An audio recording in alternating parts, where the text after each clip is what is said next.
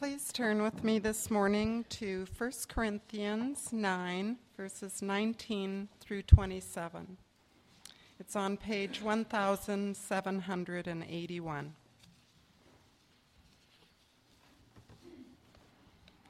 Though I am free and belong to no man, I make myself a slave to everyone, to win as many as possible. To the Jews I became like a Jew, to win the Jews. To those under the law I became like one under the law, though I myself am not under the law, so as to win those under the law. To those not having the law I became like one not having the law, though I am not free from God's law, but I am under Christ's law, so as to win those not having the law. To the weak I became weak, to win the weak. I have become all things to all men, so that by all possible means I might save some. I do all this for the sake of the gospel, that I may share in its blessings. Do you not know that in a race all runners run, but only one gets the prize? Run in such a way as to get the prize. Everyone who competes in the game goes into strict training. They do it to get a crown that will not last, but we do it to get a crown that will last forever. Therefore, I do not run like a man running aimlessly. I do not fight like a man beating the air. No, I beat my body and make it my slave, so that after I have preached to others, I myself will not be disqualified for the prize.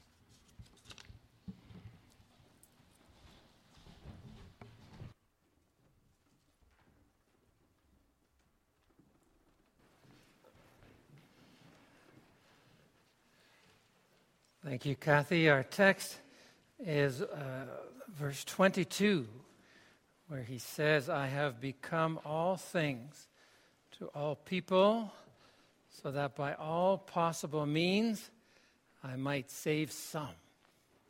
Congregation of Jesus Christ, our text this morning is a particular Reformed understanding of ministry. And it's good to think about today as yesterday was not a Halloween, actually. It was Reformation Day, October 31. And so to be reminded of the history and also of how the history draws us back into the Word of God. Our title for the message this morning is to be always reforming. And that's not just in the past, that there's always a need to reform our lives, to adjust, to change in response to our culture, in response to God's Word, in response to God's will. There's just a real biblical sense of that, and especially here, many places, but here it comes out beautifully, 1 Corinthians 9, and it challenges us. As Christians today, as church today, how do we continue to just be that always reforming presence of the gospel to engage a changing world in need of salvation? To do what we need to be always reforming, to win as many for the gospel. Now, in 1 Corinthians 9 here, it talks of winning people. 5 times he mentions. And so the goal of the gospel is very clear. The goal of the faith to go out, to bring the good news to those who have never heard, to continue to encourage people in the good news of faith. And that is central to what we are called to do. It's a work of God, of course.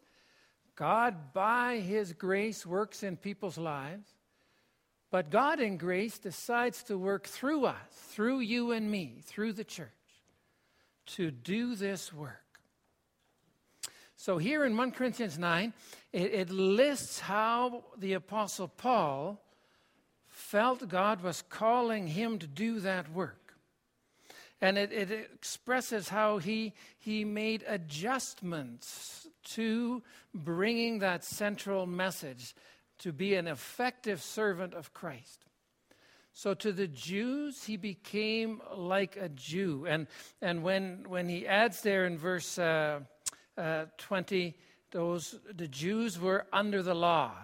They fell too, guided, directed by the law. And so ministering to the Jews, he became like them. To the Gentiles, those who didn't know anything about the law, that's the Gentiles. Verse 21, those not having the law. So Jew and Gentile.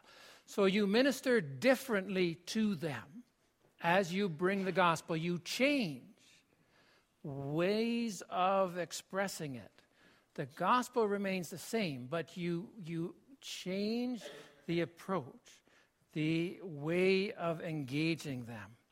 And then he adds, verse 22, the weak. He became like the weak to reach them. And I'll explain that in just a minute. But what he is saying is, he is talking about change, the becoming like them in the way of having them receive the gospel. That's the goal, to make the necessary changes so that they will be able to receive the gospel. Now, what's an example of that? And thinking biblically, there is an amazing example, a profound example of that. Let me ask you, why do we have, if we're talking about sharing the gospel with people, why do we have 4 gospels in the Bible?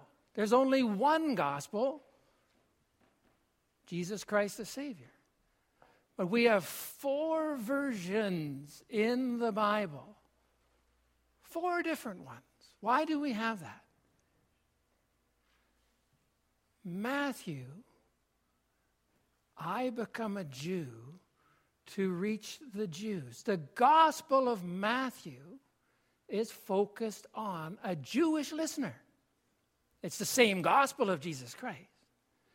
But it has, if you compare Matthew to Mark, Luke, and John, Matthew has all kinds, many Old Testament quotes from the Hebrew, from the Torah.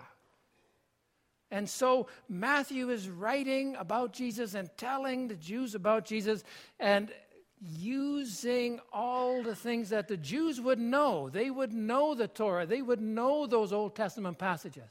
So in Matthew, quote after quote after quote after quote to reach the Jews. That's the change. The gospel's the same. In Luke, you don't have nearly as many Old Testament quotes. Luke is written to the Gentiles. They wouldn't know those Old Testament quotes. You can quote the Old Testament at them all day, and they are just falling asleep. They couldn't care. It doesn't do a thing. You have to change the presentation.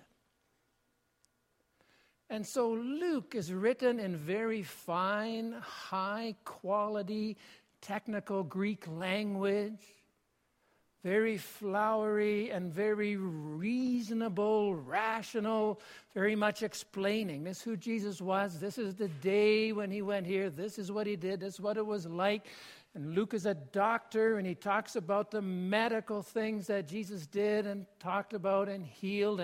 And people who read Luke, Greek people who know the good Greek language, and they say, boy, this is beautifully written. This is very clear and reasonable and rational, and in it all, Jesus, the hope of the gospel.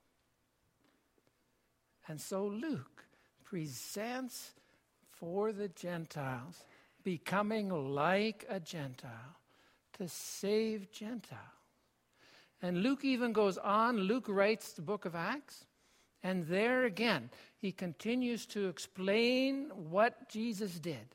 Explain where they went, what they ministered to, and how that all worked out. Very, very rational, very clear, very reasonable, very understandable, so that the Greek culture would believe. That's why. But what about people? What about people just generally in the land of Israel, or generally the poor people, the weak, who couldn't read that fancy Greek. The Gospel of John is Greek at the grade 4 level. Very simple Greek. I see Jesus. I see Jesus sit. I see Jesus walk. Very simple. So the weak, you make the gospel weak. You address the weakness so that people can understand the gospel. You become what's necessary to save some. So there's the first very profound example of what Paul is saying here. We are required to adjust our bringing the message to those who we are trying to reach. God wants us to do that, and especially as the Reformation took place, that we had to have that much more in focus. Another verse, 1 Corinthians 10, he goes on in 1 Corinthians 10, reading from 1 Corinthians 9, but in chapter 10, what Anne quoted, so whether you eat or drink or whatever you do, do it all to the glory of God. And that became a phrase of the Reformation, do all to the glory of God, glory to God. Give no offense to Jews or Greeks. So you have to think about, okay, you're bringing the gospel, but yeah, they have to have it in a way that they're not offended, that they understand. So that's a real challenge. Just as I try to please everyone in everything I do, not seeking my own advantage, but that of those many, that they might be saved. Be imitators of me as I am of Christ. So that's the continuing challenge for us as we think about too, what does God call us to bring the gospel? And then one of the biggest things that hinders that is in our day too, you and I, we like things to stay the same. That we don't really want to. Yeah, the gospels can be adjusted and that's fine, but when it comes to us now, seeking to bring the gospel, be relevant, be a real voice of Christ, we say, well, maybe, but really don't change anything. Everything has to stay the same. But through the Reformation, that was a major change. And at the heart of it is that we always need to be ready to make the adjustments we need for the sake of the gospel. And that is for two reasons. The first reason is because we are sinful people. We tend to just hang on to the same and make sure that we are comfortable and not to entertain thoughts about, well, maybe we need to do things different. Maybe we need to do things better. Maybe we need to just think it through again. How are we going to be that gospel witness? And so we lose sight of our calling and we just say, well, we're not changing, and that's all there's to it. So that reality of sin in us, of that's something that has to continually be challenged. And then the second thing, because who is God? God is a living God. God is not bound by tradition or practice. God has spoken his word in a diverse culture throughout history, and the church, with confidence, has always gone out with that word in changing cultures. And so we receive the wisdom from the past, we understand it, take hold of those central truths, but then to live it out as the living God calls us by the Spirit.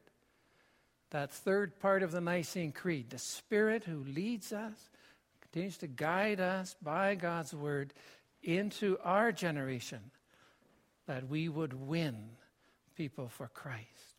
So that's the challenge. And that's something that we need to just continue to reflect on. Let me give you just two examples of how that has worked through the ages. This is thinking from the Reformation time until now, and this is in the area of music. And there's always been plenty of discussion and pushback around music. And so what happened? In the Reformation, music in the Catholic Church at the time, there was very little congregational singing. The priest would chant, like I would chant things up here, and you would listen. And then there might be a choir, and a choir would sing, but that was it. So in the Reformation, congregational singing started again.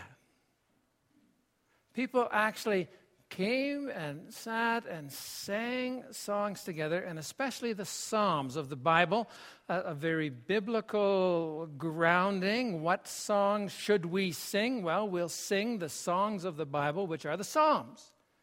And so psalm singing in the Reformed churches was always very strong, very central.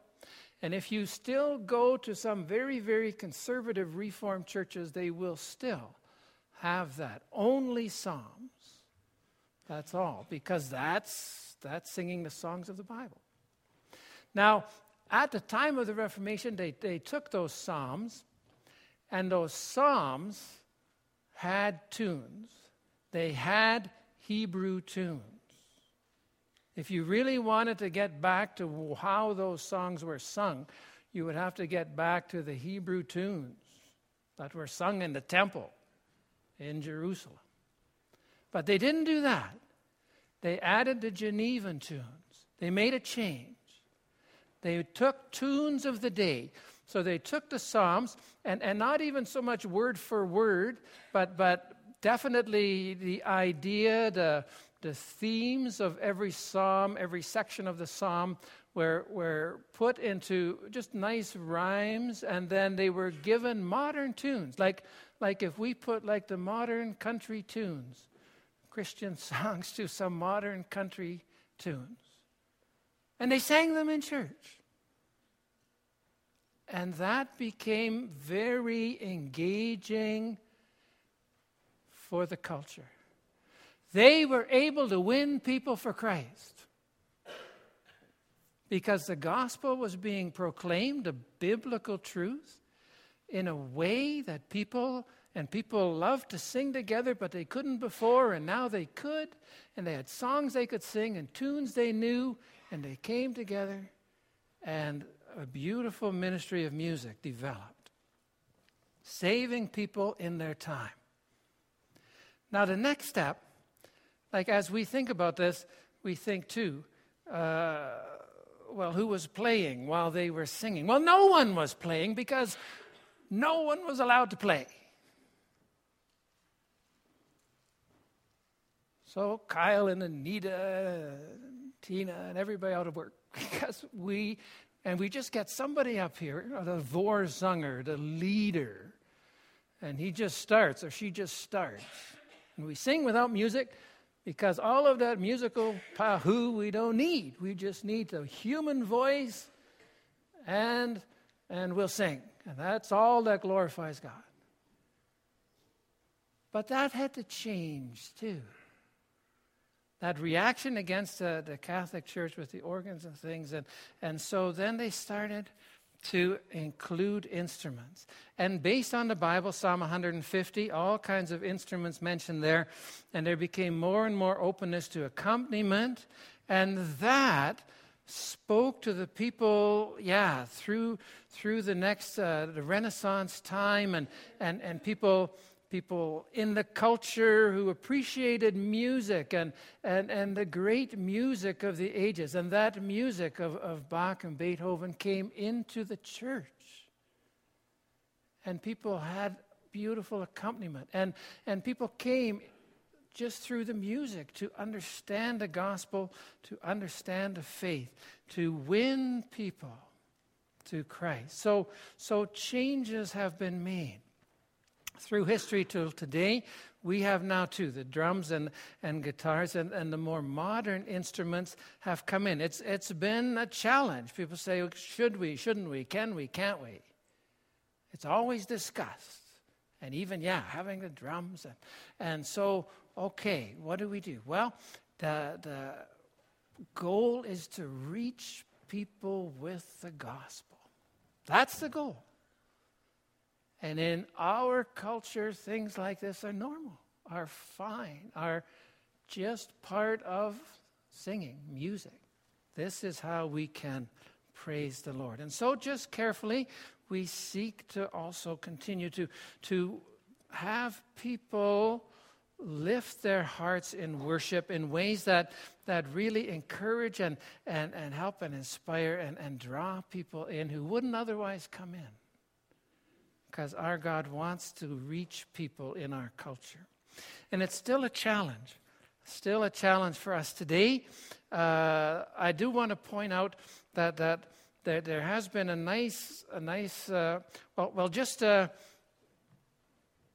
the underlying purpose of the Reformation too is that all of this would get the Bible, get the gospel, get things clearly out to people. And so one of the hallmarks of modern music, modern songs that are written now, in contrast to back at the Reformation when they took the Psalms and they changed the words around to fit the tune. Now, the modern people who are writing Christian songs have so much respect for the Word of God that they have the words exactly from the Bible. And then they work the tune to fit. Because the Word is central. And so if you see many of the modern songs, many of the modern praise and worship songs, they are exactly word for word verses from the Bible. And then the music is set to fit God's Word. That's nice. That's very nice. So the centrality of the truth of the Word, of the gospel, is what we hold to as the Reformation's vision, and yet always seeking to make it new and fresh and engaging for the culture. So that in the area of music continues to challenge us. We need to just continue to be looking at that and working with that carefully and well. A second example, more in terms of ministry itself, with like one of our ministries, the Back to God Ministries International, it takes this vision of being all things to all people. It takes the gospel and it is working in 9 different languages and all different people groups. And it takes that gospel, and if you ask how they're doing things in all the different cultures and languages, they do it a little different. And it just depends what's most effective and what's most helpful and what's most workable. And so in some of the more closed countries like China, they use cell phone Bible studies, and they just try to get that out and connect with people. And how does that work exactly? Well, that's the way that it works there. So the gospel goes out that way. The Horlings in Nigeria still hand out thousands and thousands and thousands of Today booklets. Well, that's a different way of doing it, but that works. It works there. And so to take the gospel and to make it so that it reaches people. And that's the Back to God Ministries motivation as it seeks to do all the social media things, and all of the technical and all of the basic things as well. But the picture is too, we have the central truth of the gospel, and we hold on to that. And the statements, there are 3 central statements. Salvation is by grace alone, through faith alone, in Christ alone. Those were the 3 that's the gospel we preach. And then 2 others were always with it, underlying it. It's always based on God's word alone. That's where our hope comes from, and our goal is God's glory. So those 5 are always central, unchangeable, and God's Word continues to guide us in how then we can make that by the Spirit impact our culture. We try to do that. Examples right here, just in our church. We have a fair amount of congregational participation. People come and do things. That's, in our culture, very helpful. It wasn't that way in the past. I just did everything.